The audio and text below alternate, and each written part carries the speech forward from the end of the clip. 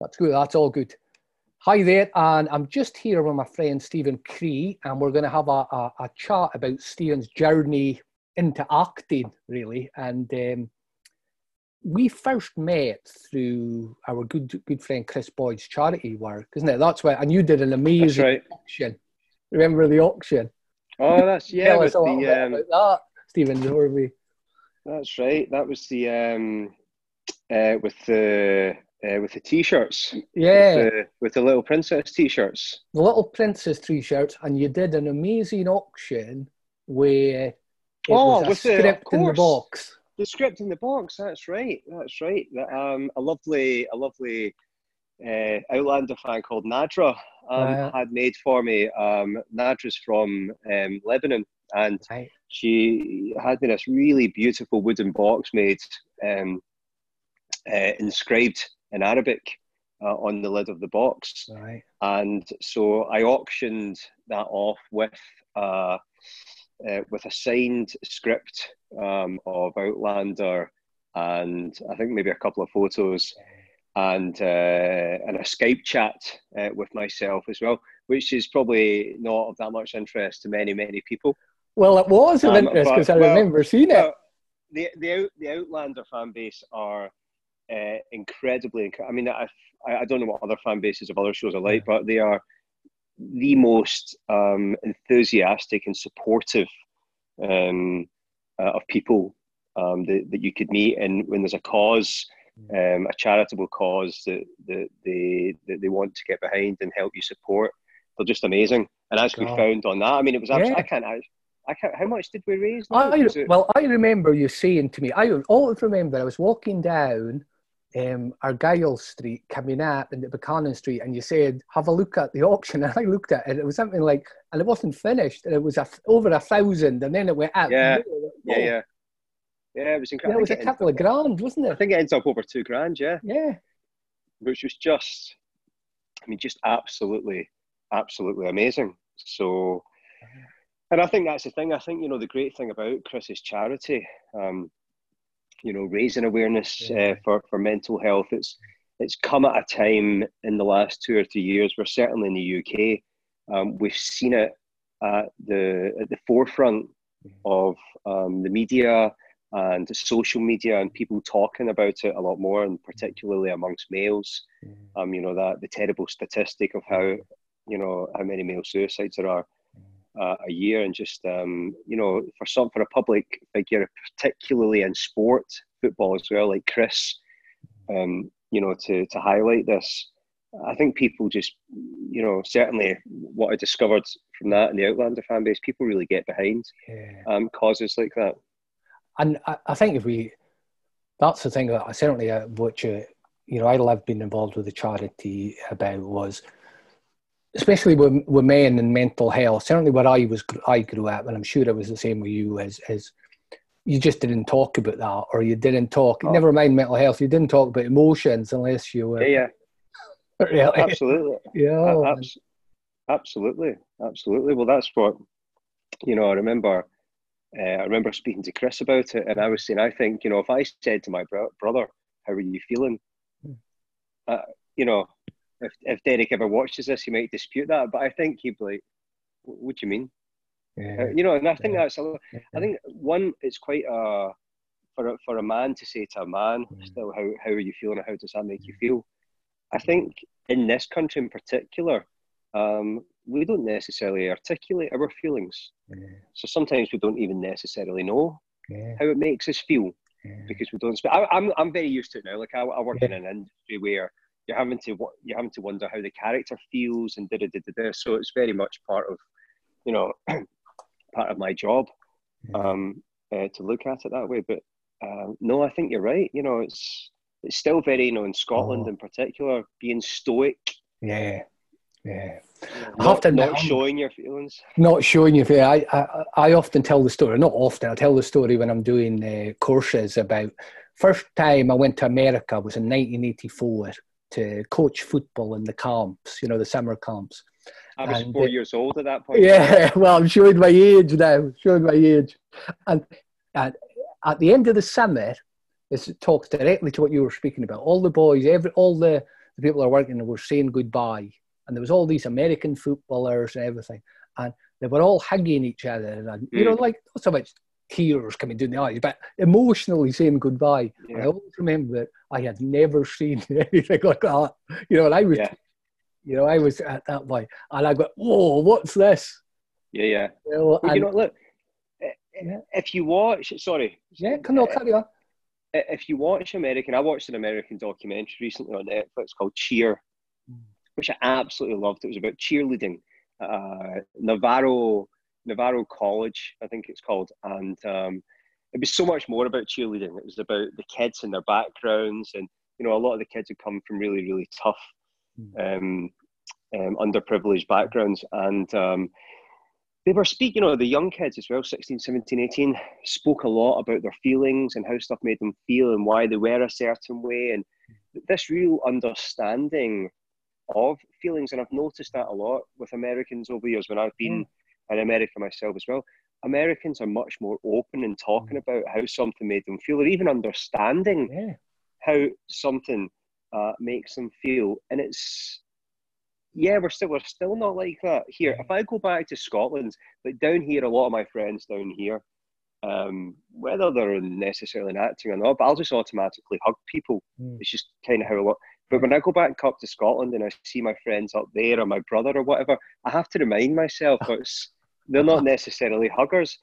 And sometimes I'll hug somebody that I've just met and I can feel they're like, whoa, you know, what are you doing? And I tweeted that yesterday. I was saying, when this is, you know, when we're able to again, actually, I've missed, you know, that interaction and just giving somebody a hug. Or, you know, I hope that, I'm sure that once the lockdown, not even the lockdown, but, you know, the restrictions, and maybe it won't be until we get a vaccine, but I hope it doesn't take away, you know, I hope people aren't too scared to go back to, you know, shaking hands or physical contact. And I think that's a great point. And, you know, we will, if we speak about, you know, that emotional literacy in men and the change in the mental health. Certainly I noticed it. And I tell the story because I travelled a fair bit when I was young. The first time I ever went abroad, you know, from that epicentre of travel called Brora in the Highlands. Yeah. I never went from to Spain or Portugal. I got a one-way ticket to Israel. Wow.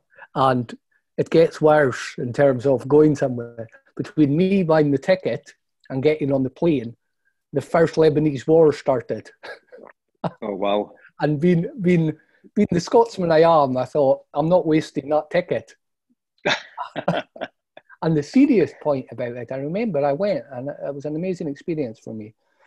And it broadened my horizons, my view of the world. But I remember being on the plane, a charter plane from Gatwick, and feeling scared what I was going into. And thinking I shouldn't, you know, and thinking I was kind of something wrong with feeling that feelings. And I think sometimes that stoicism or that thing is, if young men in particular don't realise the emotions it's having, that can give you a warped perception of the world, I think. And I think that's changing now, you know. Yeah, I think so. I certainly hope it is. I hope so. And I think it's important for, you know, hopefully the more and more people like Chris, people in the you know, because I rightly or wrongly, I think when people in the public eye speak about, I felt depressed, I felt sad, I felt this, I felt that, it does encourage you know, that conversation to happen in the wider sphere. And I know that, you know, funny enough, when I was a teenager, I always planned to go to Israel. I watched the film Jesus Christ Superstar when I was a kid, and it was shot in Israel. Yeah. I always wanted to go to Israel for kind of the historical reasons. I thought it looked beautiful. I'm not religious, but I was fascinated by the religious history. And so me and my friends, we were going to go to the kibbutz. Yeah. And we turned 17, and he said, right, let's do it then. I'm going to book my ticket. Let's go and we'll do it. And I said, I'm going to go to Magaluf instead for 2 weeks. So he went off to Israel, to the kibbutz. Yeah. Still speaks about it. He went on to be he's actually a journalist for the BBC. Great. Martin Patience, Yeah. his name is. He went on to report from the Gaza Strip. Yeah. And I went to Magaluf for 2 weeks. And Not a bad option. I have to say, a couple of days into the holiday in Magaluf, I sorely regretted it. Yeah. And I've still never been to Israel, and I would love to. I've actually just moved house recently, and our new neighbours are from Israel, and it's a country I would love to. I would love to visit. But I relate to that feeling scared. Yeah. I remember when I was in Thailand when I was 22 years old in Bangkok, and there was a day where my friend and I somehow got lost, and I basically just went and sat in the hotel for the whole day because I was so scared to explore. Bangkok was quite intimidating, certainly for me at that age. But I remember thinking that I kind of felt almost ashamed of, here you are in another continent, but you're too scared to even go out, and exploring it, almost like there was something wrong. Yeah. And I think that's a key point as well. Where certainly when I was doing the workshops for the charity, is sometimes your brain a lot of the time is doing the job it's meant to do.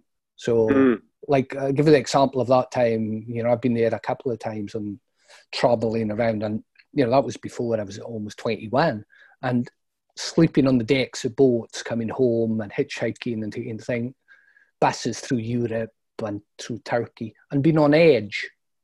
And your brain's meant to be on edge there because it's watching for things, to happen. Yeah. I think it's just now the whole mental health area and developing that is very much about emotional intelligence, and I think we're speaking just now about young men. I think it's accepting that. And certainly my work in football as well is helping young people understand what is going on emotionally, which is appropriate to the situation. If I'm walking down a street in Bangkok, I probably should be on edge, to what's going on, compared to that's different to sitting on my sofa in my living room, worrying what could happen in Brora or Inverness if I go out. Yeah. And I think making sense of our emotions is a key one as well. How did you do that? How did you get into acting then, Stephen, really? With that, because that's a huge emotional thing, as we spoke about. Yeah. I was, so when I was at primary school, primary school age is at like 5 to 11. I remember we did a little showcase once of Oliver Twist, and I played Oliver in it, and I don't remember it really, really clearly, but there was definitely an element of me that enjoyed being on the stage, enjoyed performing. I'd always, like, when I was a kid, I used to love performing for my mum's friends when they came round. I used to be, as I think a lot, I'm 40 years old, so a lot of kids my age were big Michael Jackson fans. And I would put on Michael Jackson songs and put on a little hat and a glove. And so there must have been an element of me that just enjoyed showing off, enjoyed the applause as well, I'm sure. And then when I went to secondary school, high school, there was a phenomenal music teacher called Fiona McKenzie.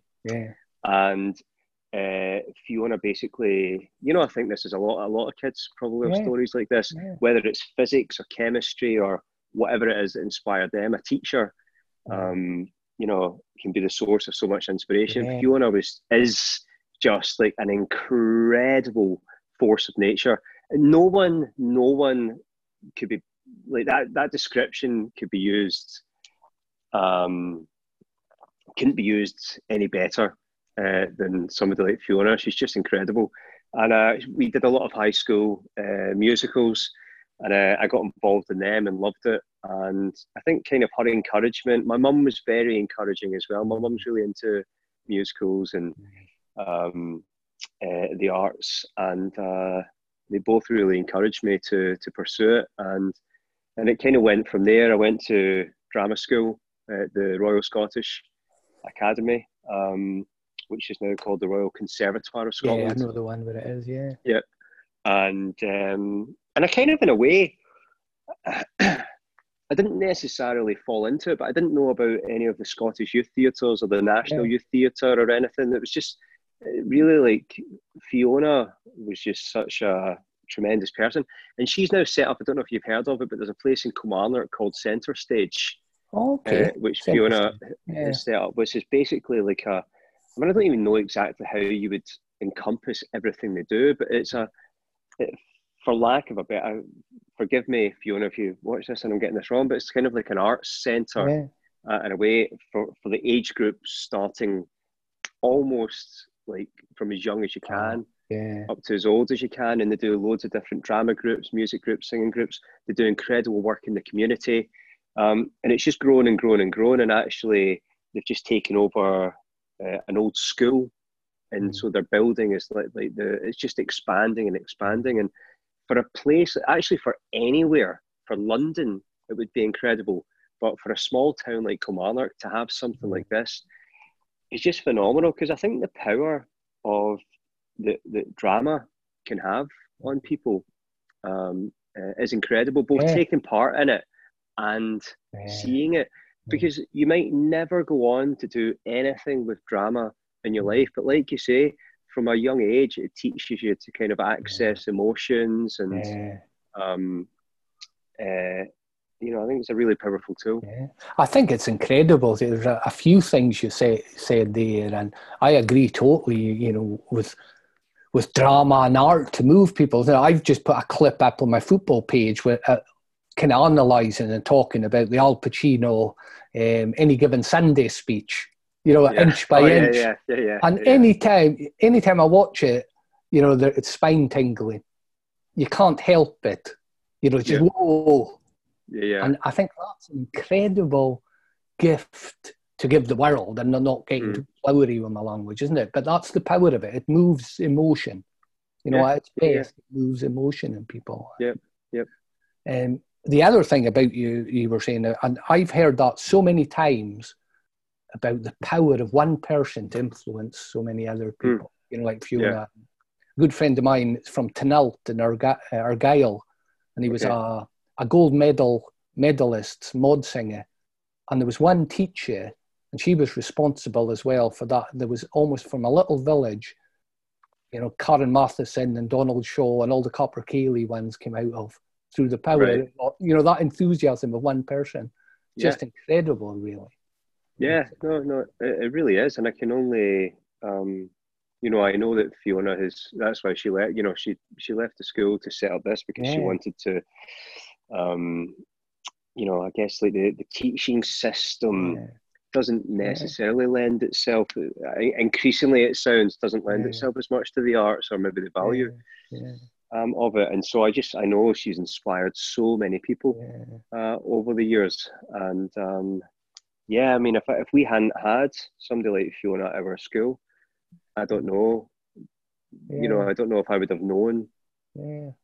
Here's a question in terms of, we were speaking earlier about, I suppose, emotional intelligence and mental health, especially within men. Did you feel any opposition to going into the arts? External or internal? Oh, I mean, certainly like when I was at Yeah, school, yeah, when I was at secondary school. So I was at secondary school in the 90s. yeah, And I don't know if this has changed, yeah, if attitudes have changed or not now. I certainly hope they have. But I had long hair for a while yeah, as well. So I had yeah, hair down to about there. yeah, And because I was in the school shows and I sang and I yeah, was, yeah. and so some people in the school knew that. A lot of the time you'd walk past some other boys and they'd call you a poof or something, or you get Something like called that, gay. yeah, I mean, just like such a cliched box. yeah. I mean, this is the thing. Kids are so, Ah, nasty to each yeah, other as well. yeah, And it's out of ignorance, it's out of ah, immaturity. yeah, 13, 14, you don't know. I hope yeah, that's changed, because I hope yeah, awareness yeah, around sexuality has yeah, changed so yeah, much as well over the last couple of decades. But yeah, you would get a lot of that as yeah, well. yeah, But not necessarily. And that stuff never really bothered me, yeah, to be honest, either. yeah, Just like, okay, whatever.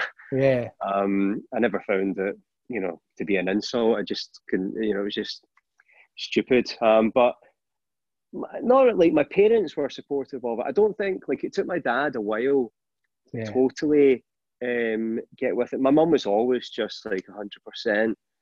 Go for it. But I guess, you know, I'm a parent now, and, you know, my daughter's only 2, but maybe I can already see you kind of just think your kid is so amazing. So like my mum just always, and when you're the lead, I was a lead in the school shows and stuff, you don't actually realise that, like, when you get out into the acting world, it's really, really, really bloody tough. And then there's hundreds of thousands of people who have been the leads in their school shows, and there's all this competition. And and I think the first few years, because I found it very, very tough, my first few years out of drama school, and experienced like really long-term unemployment. I always did other jobs, like bar jobs, office jobs, but I would go months and months and months without any acting work. And I definitely remember my dad saying to me a few times, you know, would you, you know, ever consider maybe going and doing teacher training or, and I was just like, you know what, until I feel like I've exhausted this entirely, I couldn't give up. You know, I remember being about 26 or 27 and that point where I was like, right, I've been out of drama school for 6 years now, and I haven't worked much at all. But I realized that, you know, my life, the way I was living my life wasn't helpful at all. So I had to make huge, drastic changes to my lifestyle. And, you know, I thought, if I give this a proper shot and I know that I've given it my all, then maybe. But at that point, I just thought I'd rather sacrifice or not have any. I'd rather not be making much money or not have any of this. You know, maybe some of my friends that were 27 that got full-time jobs and were buying houses or whatever. I just thought, you know, that stuff isn't important to me right now. I need to really, really follow this dream. You know, because life is so short, and what is life about ultimately, I don't know. You know, it's about something different for a lot of different people. But at that point, you know, I just didn't want to give up. And was that, because that, you know, there's a couple of real important points, I think, for people that are listening, especially young people, because the first thing, there was something inside you, and it doesn't have to be, isn't it, that always kind of fireworks and I'm going to do this, but there was something inside you that said, this is the path, isn't it? I think something kept you going. I think I still had like a modicum of belief in myself that I thought, you know, I know I can do better at this, and I felt like I felt like I hadn't had the opportunities. I felt like I wasn't giving myself the opportunities, and I knew that as well, that, you know, I wasn't giving myself the best opportunities in the way that I was living either. And I thought I need to make these changes, and then see. And because I think when you get into, you know, certainly when I was at drama school, and I don't know what, I think a lot of actors must be like this, but I don't necessarily know. But when I was at drama school, I remember people used to call me arrogant or cocky, and I was to some degree. But I absolutely thought I'm going to leave drama school and just be really, really successful straight away. Because why not? I just totally, I had no idea how the acting world worked. And I thought, well, I've always done okay. You know, I was the lead in the school shows, blah, blah, blah, and I left drama school and got a bit of a rude awakening in that sense, and was very, very, very humbled by that. But actually for me, and I've said this before, I went back to my old drama school and did a talk a few years ago, and I was saying that those years out of work for me made me realise even more how much I wanted to do it. You know, I'm sure if I'd worked, I would have enjoyed that as well. But, you know, if we're looking at life as a series of lessons, in a way, I had a lot of lessons to learn, I think, during that time. And I think I learned some of them. And, there was something about that. There was something about the lack of actually getting to do what I wanted to do, made me want to do it even more. And, you know, working in sport a lot like I do, you know, what you're describing, and it's a great testament to yourself, actually, and probably people around you, is, you know, there's a difference between the fixed and growth mindset, you know, and the fixed mindset is, you know, like you were describing at school, when you're used to be number one at something, and then you come out and everyone's as good as you. And it's how you react to that. And because what you're describing to me, and it is very admirable, is that's a growth mindset. You know, when you hit, and it's the things that worked in the past have stopped working. Yeah. And it's, I call it the oh shit moment. You know, oh shit, what am I going to do now? But you kept at it. And that's the growth mindset. It's a growth that I'm going to find a way through that. Because, and I'm not just saying this, is most people stop at that point. You know, when you hit that, when, oh shit, it stopped working, I'm not getting the equivalent of the applause, that thing. Right, I'll go back to a level where I am. Yeah. You know, you kept in it. And I think that's a great lesson for anyone that's listening about following, and we're talking about following your dream, but just following that calling within you, isn't it? This is the kind of journey I want to go and have a look at anyway. No, completely. And I think, you know, I think there was everyone has to make their own decisions and their own choices in life, and whatever works for you, great. And, you know, there were a lot of people, I don't know what the rates are, but I remember when I was at drama school and somebody came in our final year and did a talk and he said, look, 5% of you will come out, you know, and work straight away. He was like, most of you will come out and work in bars and restaurants and da-da-da-da. He said, probably after a few years, like half of you will give up. And I thought, well, you know, I'll be in the 5%. I'm not going to be working in bars or anything. And, you know, obviously I was. And then, a few years in, like a lot of people had decided, no, this isn't for me. I want to do something else, which is completely and utterly fair enough, because actually that lifestyle isn't for everyone. And it definitely crossed my mind sometimes, you know, should I just move back? I was still in London. Should I move back to Kilmarnock, get a normal job, whatever a normal job is? You know, maybe I could get into amateur dramatics or something, just to get back on the stage and stuff. And but I just thought, I'll just, like, you know, I'll regret this forever if I don't. Because actually also at that point, to be honest, when I was 26 or 27, I felt like I still didn't really know what acting was. I was like, I haven't done this enough to really know if I like it or not. Anyway, because even when you do start doing well and you start to get more consistent work, you're still, like, there's still periods where you're not working. It's rare to be working 5 days a week as well. It's an interesting, you know, it's a lifestyle that's quite tricky, because, and I think a lot of people probably are finding, in a way, in this lockdown, that when you don't have your routine and you don't have your structure, that's a different sort of battle. And it's something that I've had to, you know, I think, create for yourself over the years, your own structure and your own routine. I think that's a real interesting point. And certainly I learned from myself as well, doing what I do, especially when I'm speaking in front of people and doing talks. When I was first doing it, you know, it's 20 years now, I wouldn't count the thinking time as work. You know what I mean? So I wouldn't, you like the equivalent of you thinking about your car, I wouldn't count that as work. The only time I was working would be if I was in front of someone speaking. And of course, that creative bit before it is the most important bit, isn't it? It's the bit. Totally. Yeah. And I think that's, carry on.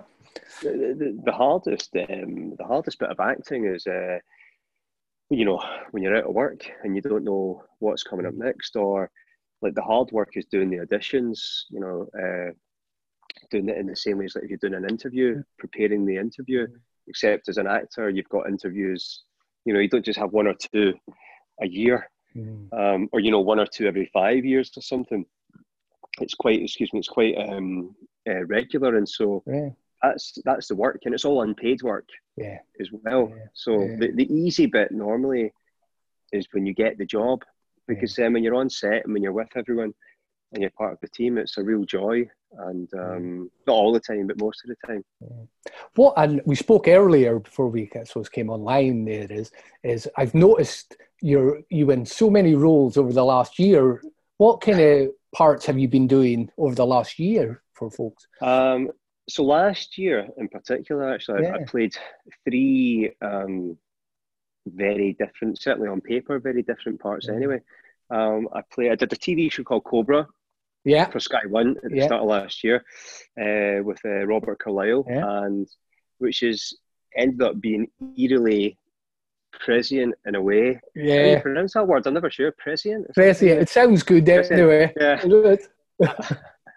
And about a nationwide disaster, basically, where the power gets cut and the UK goes into a sort of lockdown, and weeks pass. And fortunately, this hasn't happened here. But the country, well, I think losing your electricity is different. But anyway, the country goes into kind of meltdown, and I played chief constable, and that who was out kind of in the field, running about trying to save people and kind of orchestrate all the police work up in the. It was kind of, I was set, my part of the storyline was set up in the north of England, and it was great. Really, really, I had a brilliant time doing it, and it was apparently very well received on Sky as well. And then after that, I did a film called Martyr's Lane.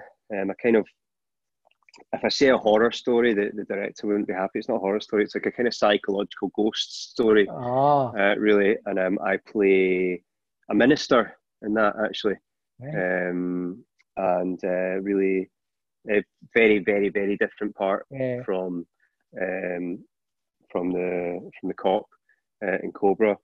And then at the same time, and just after that, I did another TV show called A Discovery of Witches. Right. Oh, another show for Sky One. And we finished filming that just at the start of the year. And I play a vampire in that. Right. A Scottish vampire who's kind of a soldier of fortune, who's been around for a few hundred years.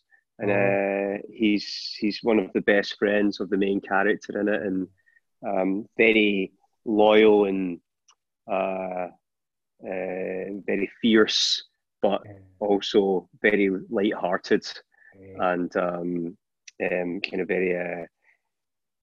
He's kind of like the quite balanced one who's brings a lot of reason to situations. So it was good. It was really, really good fun to play, actually, because he was quite a complex character in that sense. That reminded, when you're speaking there, I'm getting echoes of one of my most favourite films of all time, Highlander with Christopher Lambert. That is just. I worked with Christopher. Did you? Lambert years and years ago on a horrendous film that is never. I don't think it's even recorded on IMDb. I don't think I mean, I didn't really know what I was doing there. He definitely didn't know what he was doing there. And I remember he was very quiet, kept himself to himself, and then we started speaking at one point, and he said, "Are you Scottish?" And I said, "Yeah." He said, "Oh, I did a film in Scotland many years ago." And I was like, "Oh, did you?" He said, "Yeah, it's Highlander." I don't know if that actually filmed in Scotland, though, did it? Maybe it did.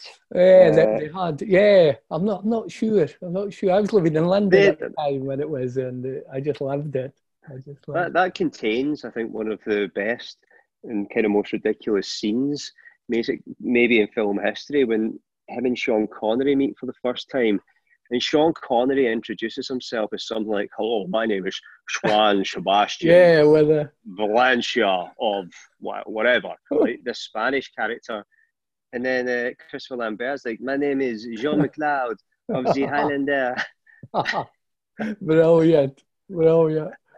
Oh, and coming back to the role you played before that in Cobra, I think I heard one of the best interviews with Robert Carlyle when he was talking about the implausibility of his character.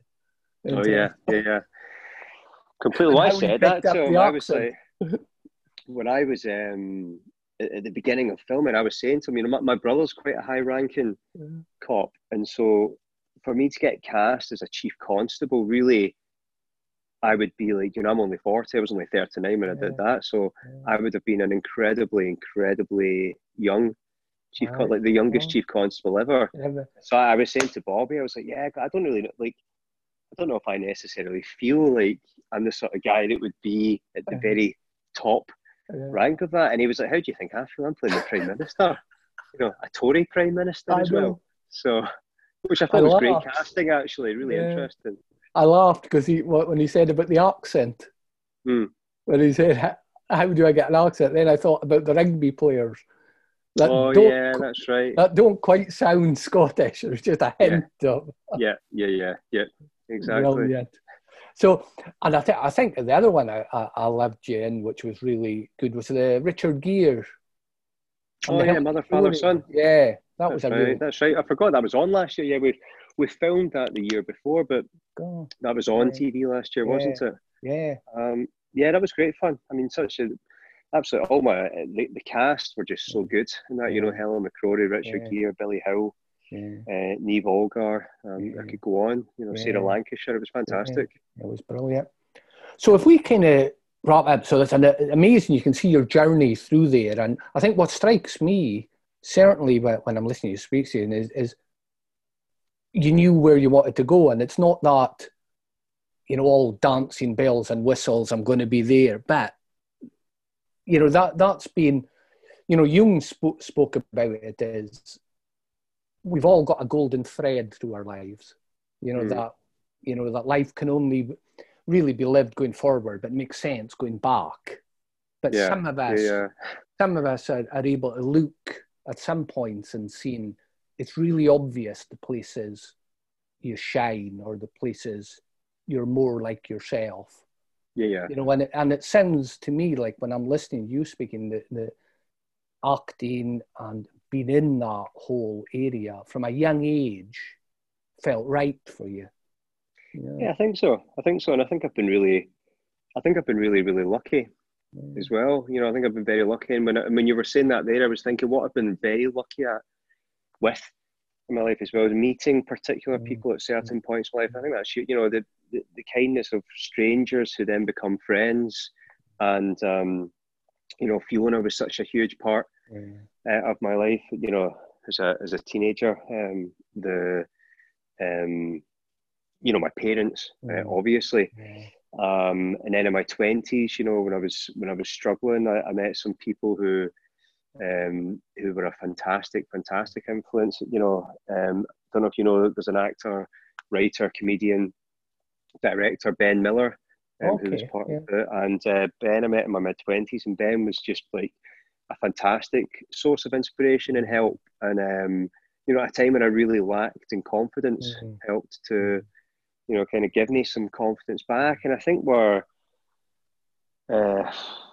know, I've been very lucky in that sense, meeting people like that, because I think everyone needs a bit of a hand, they need some support, they need encouragement. I certainly did. Anyway, and I like to think as well, underlying all that, it's like my wife said to me yesterday, I think I've been handling lockdown not too bad. And she said, are you going to say anything positive this week? This week? The whole week. Are you just going to moan all week? And I was like, what? I haven't been moaning, have I?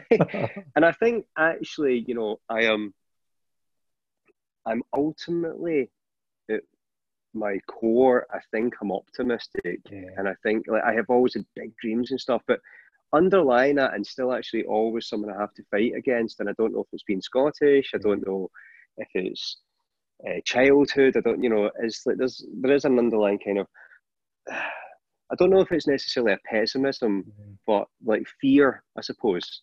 Fear of, like, you know, things going wrong, or still fear of the unknown in a way, whilst at the same time I also crave the unknown and get excited about the unknown. But I guess it's that kind of yin and yang in a way, and still fighting against the so, because I think actually that has been levelled at me before. I'm very, very positive about other people and very optimistic for other people's chances in life, but not necessarily always the same about myself.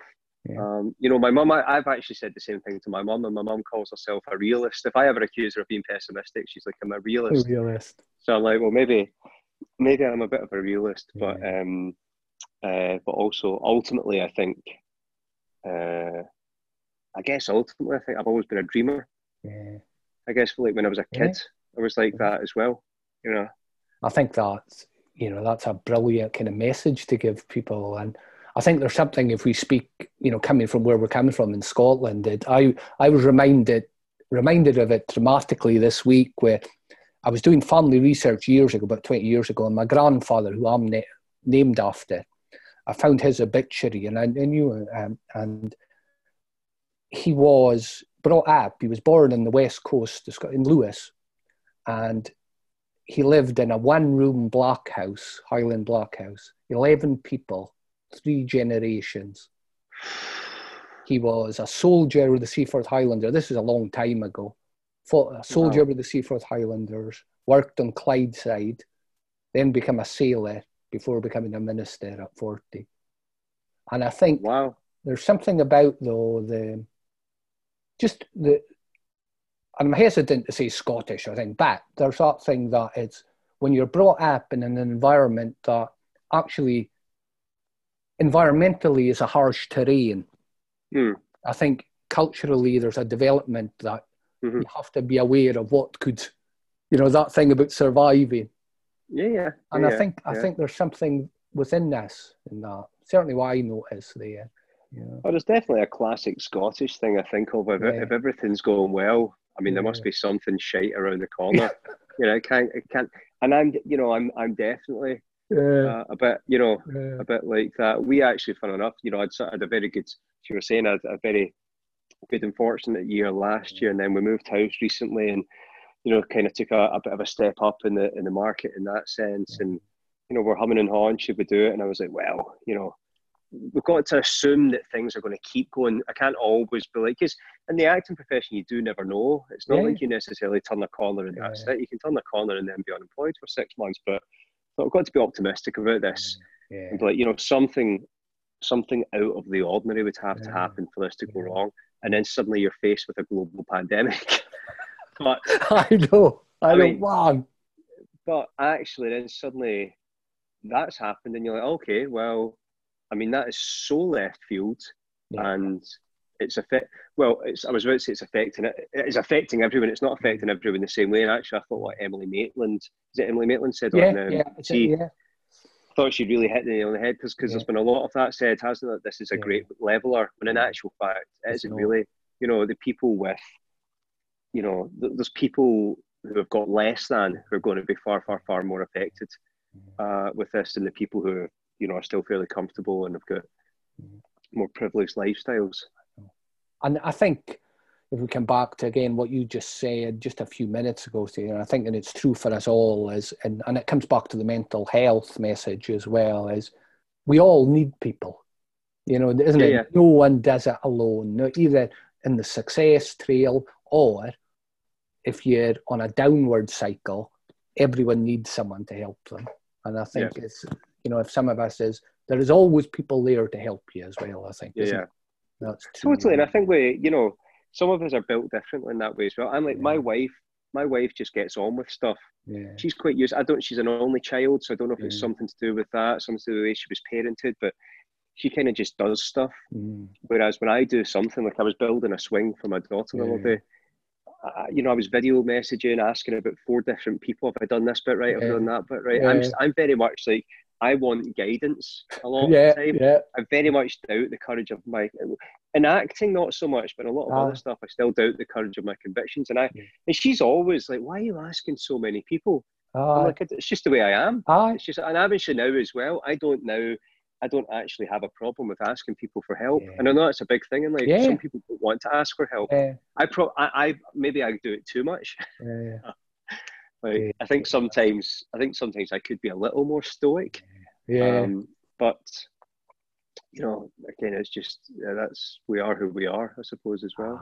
I know. That's great. Well, thanks very much for your time, Stephen. And just to finish with, if there's a message that you could give people, or young people, especially regarding about, I suppose, mental health and looking after yourself and following, your passion, what would it be? I think the word that sprang immediately to my head there when you said that was hope. Yeah. And so I think, like, when I was about 26 and I was going through, a tough time and looking to make those changes in my life, I think I started to, I met people like Ben, and I had a sense of hope or a sense of light at the end of the tunnel. And there's a fantastic book called Man's Search for Meaning by Viktor Frankl. Yeah. And, Viktor Frankl was an eminent Jewish psychiatrist who spent, 3 or 4 years in Auschwitz, and upon his release, wrote this book. I think he wrote it within about 3 months of his release because he wanted it to be fresh. And one of his concluding thoughts during his time was that the people around him, when they lost their hope, when they didn't think there was ever going to be an end to this, he said that's when he noticed they would die of dysentery or flu, or just, as he put it, basically their kind of hope ebbed away. And I think for me, that's something that has been huge in my life, and I guess what kept me going at times when I was either feeling down, or feeling depressed, or just feeling like this isn't going to happen for me, whatever this is, but just a chink of hope. And that's a great message to finish, and it's an amazing book as well, Viktor Frankl. Oh, yes. I mean, I recommend it to people again and again, particularly actually at this time right now as well. I think it's a fantastic book. Brilliant. And thanks for your time, Stevie. Cheers, Don. Cheers. Thank you.